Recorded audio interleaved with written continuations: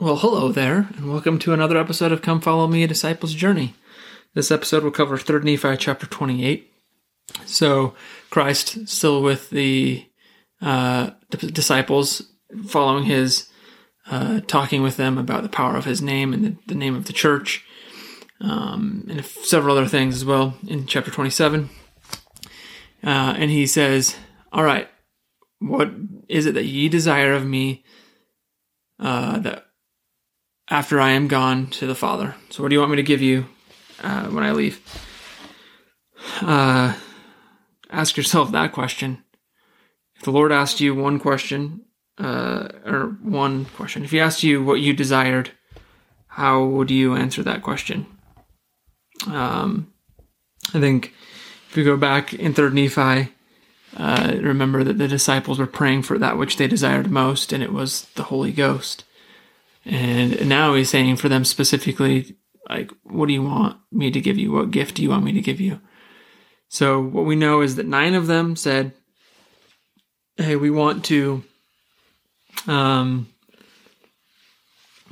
just live until a good old age and then come immediately into your presence without dying. And so he says, okay. And the other 3 are a little shy, they're a little embarrassed about what they want to ask for. It says they sorrowed in their hearts, for they durst not speak unto him the things which they desired. And I think, asking yourself what you desire is interesting here, because these 3 didn't expect that question probably. And when they first thought it, they were like, ooh, okay, yeah, well, that's what I want. But then the other 9 say, I wanted to live my life until I die and then come to you. And they're like, ooh, maybe that was, am I wrong that I want something different than that? And Christ, knowing their thoughts, it says to them, behold, I know your thoughts, and you have desired the thing which John, my beloved, who was with me in my ministry before that I was lifted up by the Jews, desired of me. So they wanted to not die. They wanted to stay on the earth and tarry on the earth and be able to just continue in his work until the second coming. So the prophet Joseph Smith and Oliver Cowdery received specific revelation from the Urim Thummim, through the Urim Thummim, regarding the blessing, this type of blessing, and specifically John. And if we go to Doctrine and Covenants, section 7, that's where we get that. And so we know that John the Beloved, John the Revelator, so the book of John, the book of Revelation, that John, Peter, James, and John, that John, he desired the same thing and was gifted the same thing and granted the same thing, to tarry on the earth until the second coming. But we only know that from, we know that because of modern revelation, section 7 of the Doctrine and Covenants. So in verse 9, he says, you shall have no pain while you should dwell in the flesh, neither sorrow, save it be for the sins of the world. And all this will I do because of the thing which ye have desired of me. For ye have desired that ye might bring the souls of men unto me while the world shall stand. And for this cause ye shall have fullness of joy. This phrase, fullness of joy, why are they going to have fullness of joy? Because of their work in bringing souls to Christ. So a few thoughts here. If we flip to section 18 of the Doctrine and Covenants, the same type of idea is shared. It says, remember, the worth of souls is great in the sight of God. For behold, the Lord your Redeemer suffereth death in the flesh, wherefore he suffereth the pain of all men, that all men might repent and come unto him. And how great is his joy in the soul that repenteth.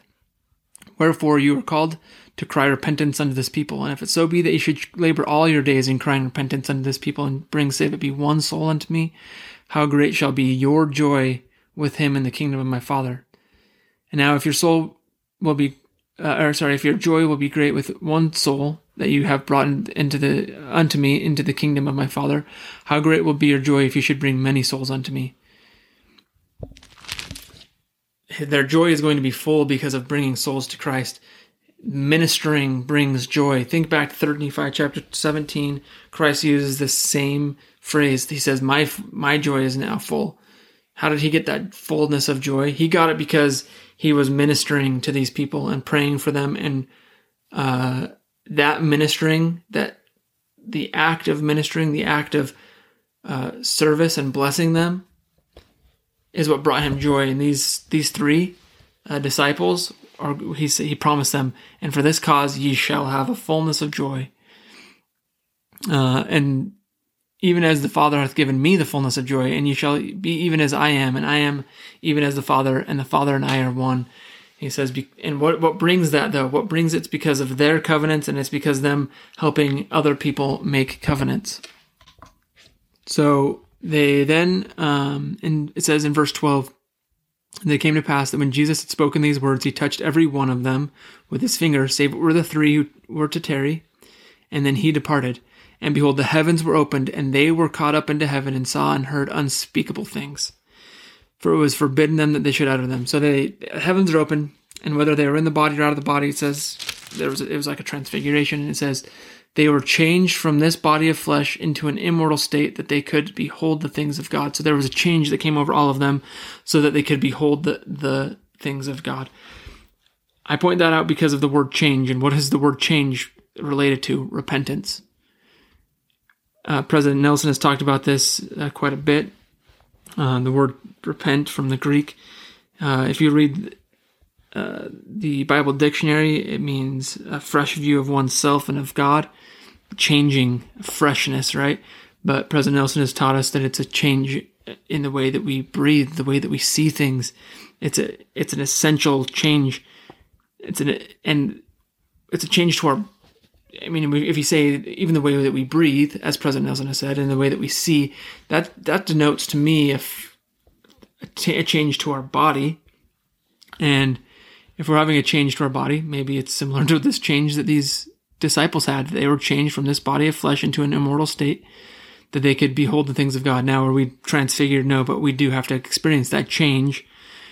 And that change comes not necessarily from seeing the things of God, but it comes so that we can behold the things of God.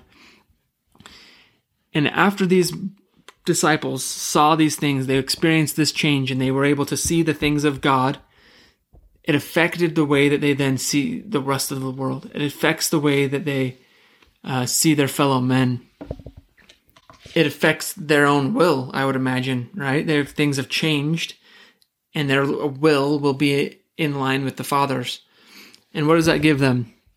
Well, it says, and it came to pass, thus they did go forth among the people of Nephi, and did preach the gospel in Christ unto all people upon the face of the land, and they were converted unto the Lord, and were united into the church of Christ. And thus the people of that generation were blessed according to the word of Jesus. Later it says that their desire may be fulfilled, and also because of the convincing power of God which is in them.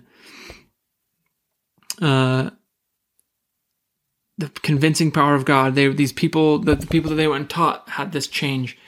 They were joined to the church of Christ, and their generations were blessed. And it starts with the disciples having this changing experience, where they then see the things of God. When we repent and we see the things of God, it brings power. Repentance brings power. Repentance is power. That change allows us, as I've said, to see the things of God. And when we see things from His way and His perspective, it gives us a power to help others repent and change and see things in that way. The last thing I wanted to just briefly touch on from 3 Nephi 28. There's a bunch more in here, but just some of the things I wanted to mention is just this: the ideas between translated beings, transfigured beings, and the resurrection. So, a translated being are persons who are changed so that they do not experience pain or death until the resurrection to immortality. So the three disciples, they were translated. Okay. Transfiguration is a condition of persons who are temporarily changed in appearance and nature, that is, lifted to a higher spiritual level so they can endure the presence and glory of heavenly beings. So in 3 Nephi chapter 28, verse 15, there's a transfiguration. Moses, to behold God and be with Him and talk face to face with Him, would have had to have been transfigured. Now, resurrection is the reuniting of spirit and body with the physical body of flesh and bones. After the resurrection, the spirit and the body will never be separated, and the persons will be will become immortal. So that's the final permanent state is resurrection. So that's the difference between translated transfiguration and the resurrection. Thank you for joining me in this episode. Hope you enjoy your studies so far this week. Next episode, we'll cover chapters 29 and 30. They're both pretty quick, short chapters. Chapter 29 is 9 verses. Chapter 30 is a whole 2 verses. So we'll cover those in the next episode. I hope you'll join me, and thank you for listening.